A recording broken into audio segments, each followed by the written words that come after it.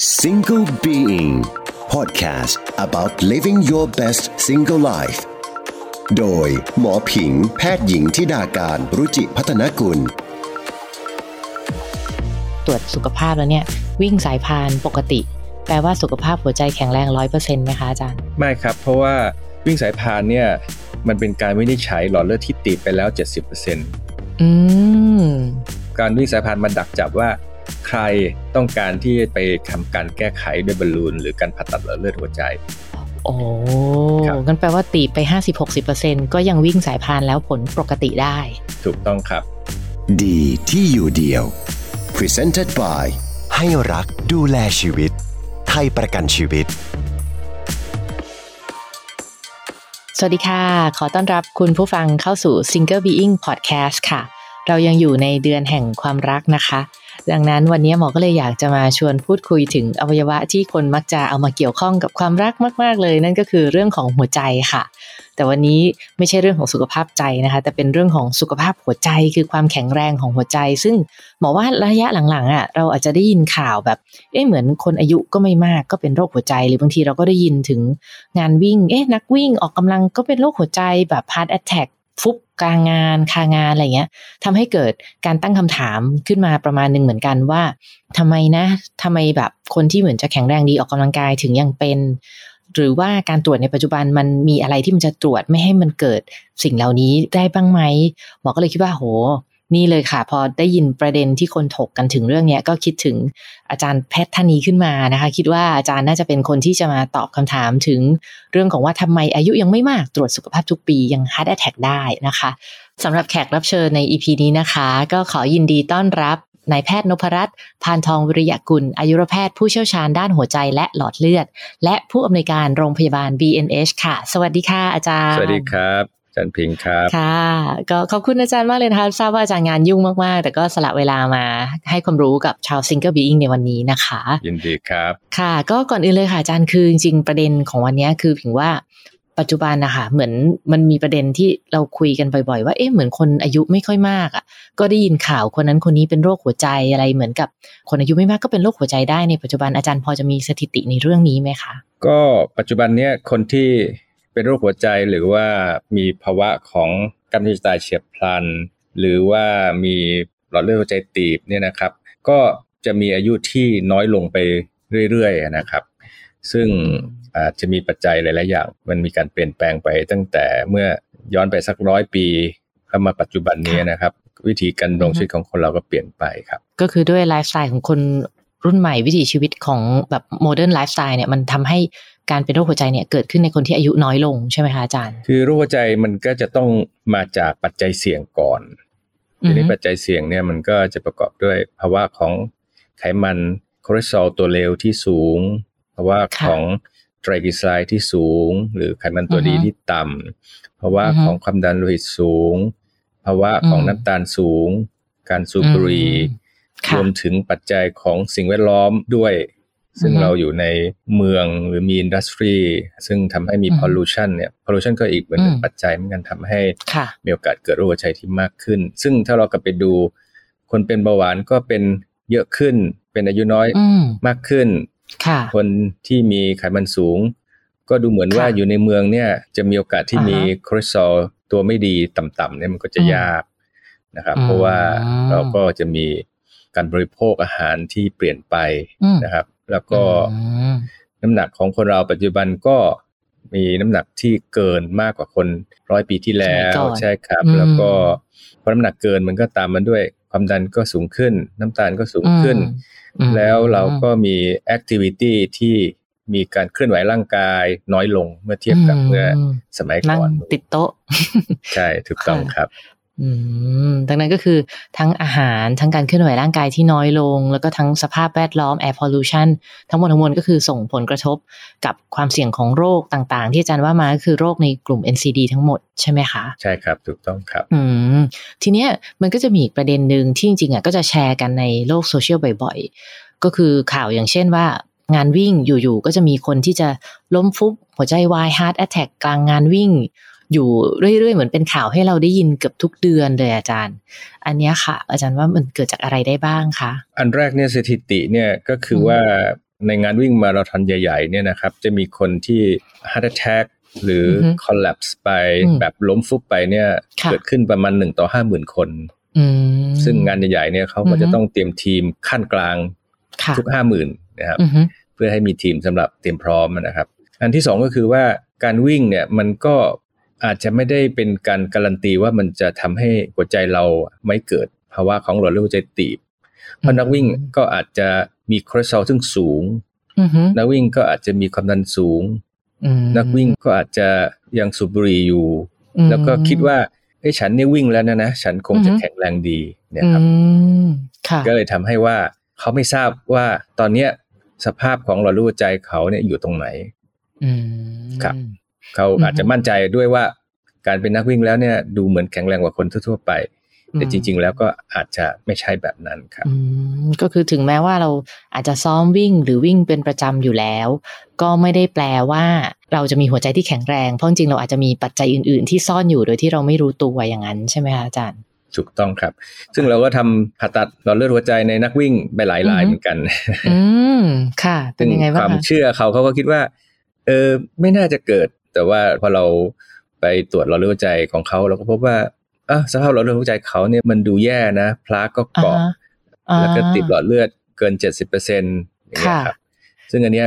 ก็ไม่ได้เป็นที่แปลกใจเพราะว่าการวิ่งเนี่ยมันเป็นปัจจัยหนึ่งแหละที่อาจจะช่วยทำให้คนแข็งแรงขึ้น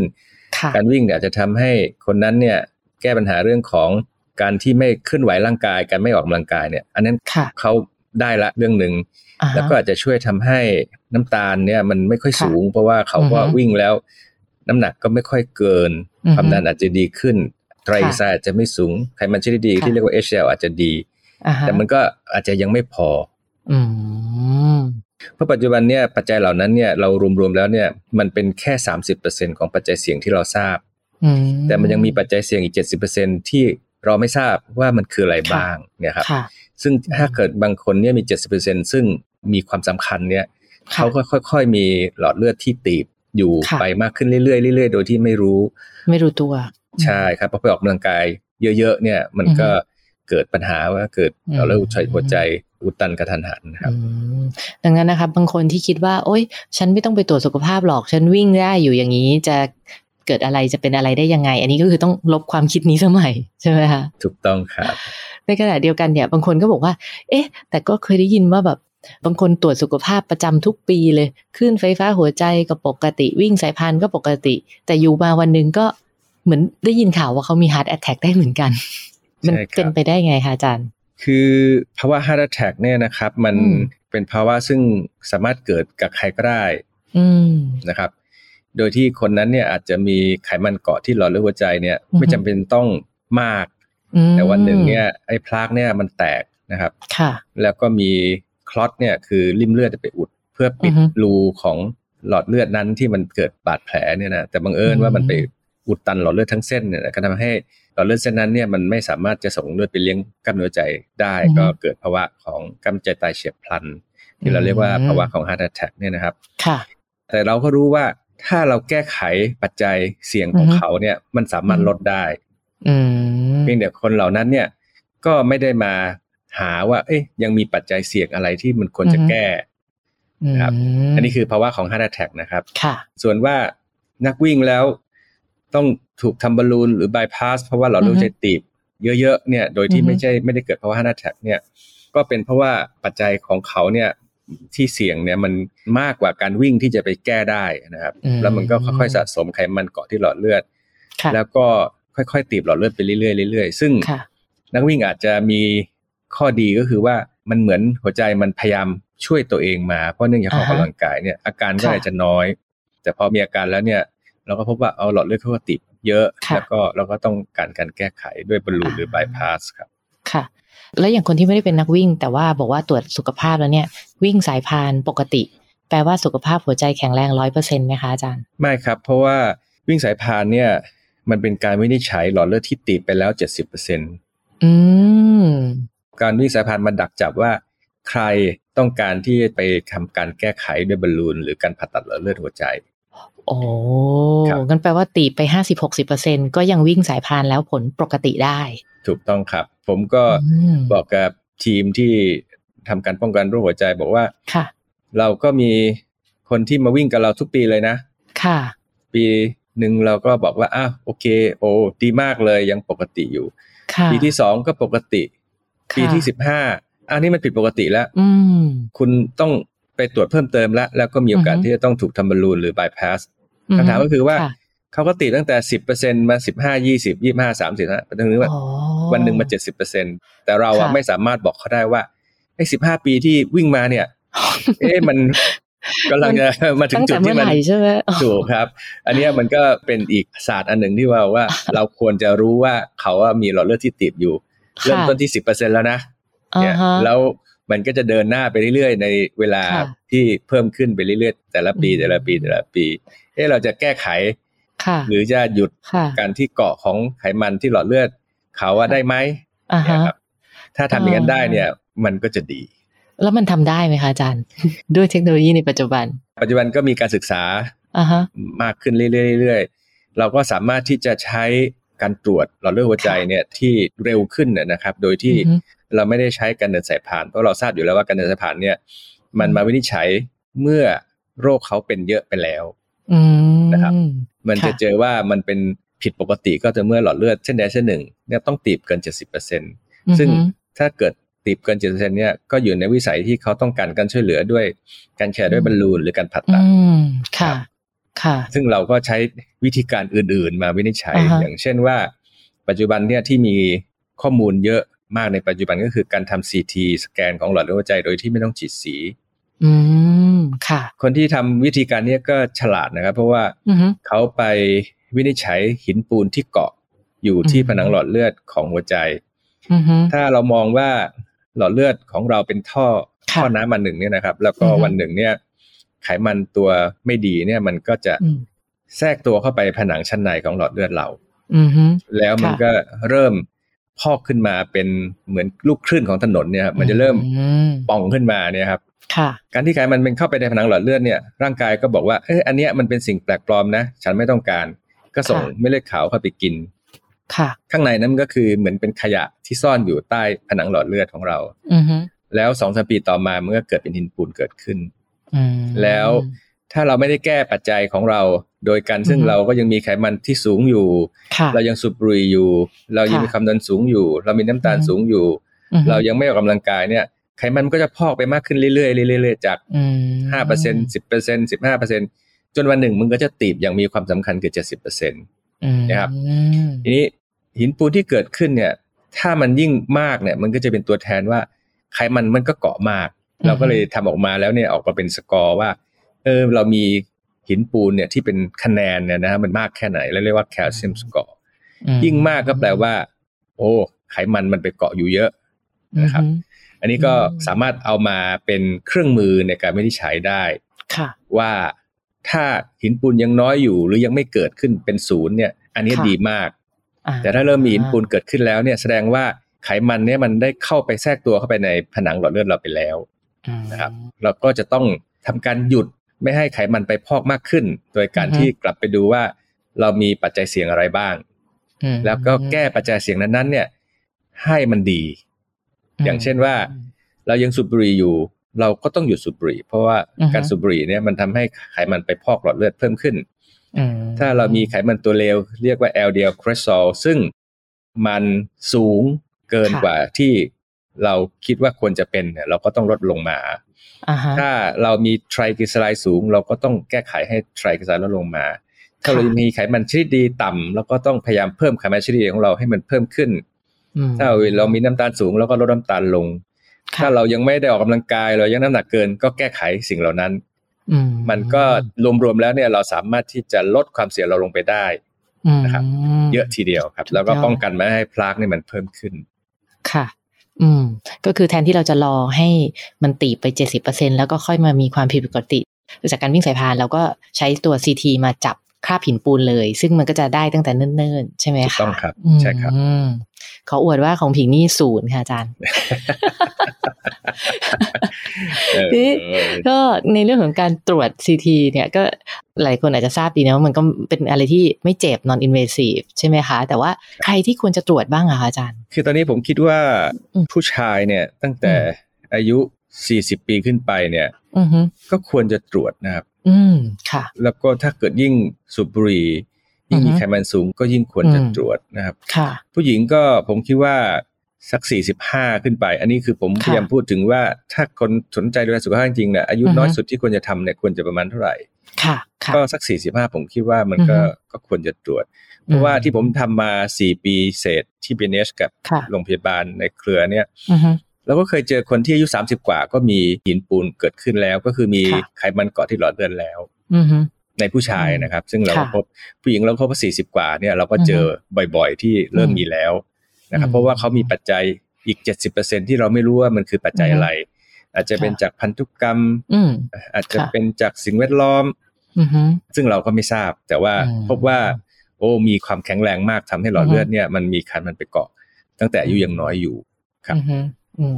ค่ะถือว่าเป็นไปได้มากๆเลยนึกถึงแบบว่าการกินอะไรต่างๆของคนในปัจจุบันเนาะมันไม่แปลกเลยที่มันจะมีปัญหาได้ตั้งแต่อายุยังไม่มากนะคะใช่ครับคนในเมืองเนี่ยนะครับถึงคน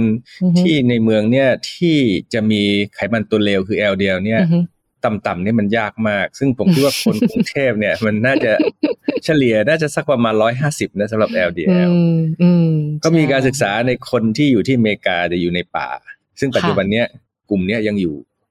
ก็คืออยู่ในป่าในที่อเมริกาโดยที่เขาไม่ติดต่อกับโลกภายนอกไม่มีไฟฟ้าไม่มีน้ำประปาเขาอยู่ด้วยชุมชนของตนเองทำเกษตรกรรมล่าสัตว์ทอผ้าก็คือยังใช้ชีวิตแบบยุคสมัยก่อนอุตสาหกรรมถูกต้องครับแล้วก็ทีมแพทย์เนี่ยก็เข้าไปอยากทราบว่าแล้ว LDL เขาในผู้ใหญ่มันเท่าไหร่ ไม่ถึง100ถูกครับ LDL ของเขาเฉลี่ยอยู่ที่55โอ้โหโอ้สุดยอดใช่ก็คืออันนี้มันเป็นข้อมูลที่มาบอกเราถึงว่าเราอยู่ในอุตสาหกรรมอาหารที่กำลังแข่งขันแล้วก็หลอกล่อให้เรารู้สึกว่าโอ้โหมันอร่อยไปหลายๆอย่างนะครับร้านอาหารอันนี้ก็อันนี้อร่อยอันนี้ก็อร่อยนี่ก็อร่อยเนี่ยนะครับจริงอาหารอร่อยมันจะต้องใส่อะไรเข้าไปให้มันอร่อยถูกครับมันก็เลยเหล่านั้นแหละครับมันคือสิ่งที่ทำให้เรามีไขมันคอเลสเตอรอลสูงทำให้เรามีไทรกลีเซอไรด์สูงทำให้น้ำตาลขึ้นครับค่ะในฐานะที่อาจารย์เป็นผู้เชี่ยวชาญด้านหัวใจนะคะเรียกได้ว่าเป็น leader เลยในด้าน preventive cardiology อยากให้อาจารย์ฝากทิปดูแลสุขภาพหัวใจให้แข็งแรงให้กับชาว single being นิดนึงค่ะคือผมต้องเรียนว่า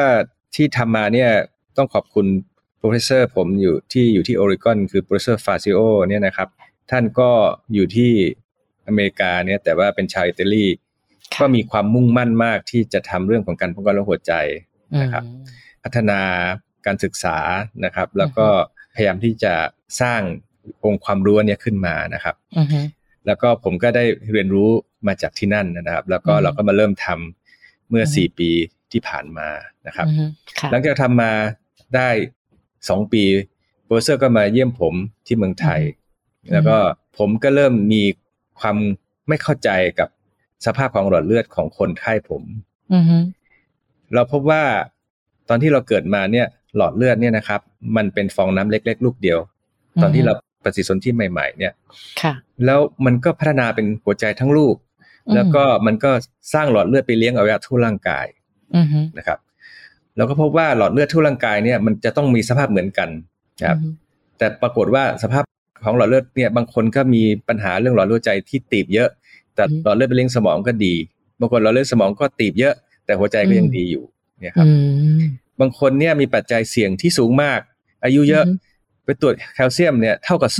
0บางคนเป็นนักวิ่งมาราธอนอายุแค่40กว่ามาตรวจก็มีหินปูน100กว่า200อย่างเงี้ยครับ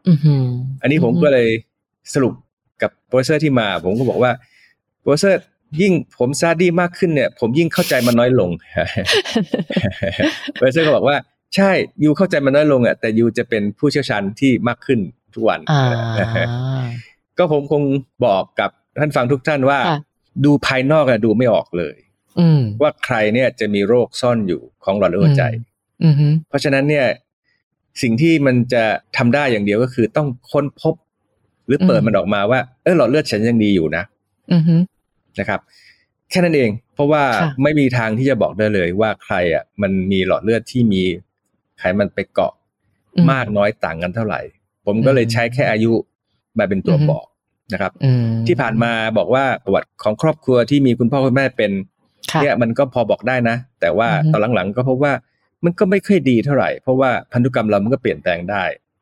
นะครับตอนนี้ก็มีการศึกษาเรื่องพันธุกรรมเนี่ยที่มันมีความเสี่ยงของการเกิดโรคหัวใจแล้วก็ไปเสนอผลงานที่การประชุมที่ยุโรปว่าอันเนี้ยมันเชื่อถือได้มากกว่าประวัติครอบครัวอีกแต่ว่าอันเนี้ยวิธีการกับเทคโนโลยียังทำอยู่ที่อเมริกากับที่ยุโรปก็ยังไม่ได้เข้าประเทศไทยเพราะฉะนั้นสิ่งที่เราทำได้ตอนนี้ก็คือว่า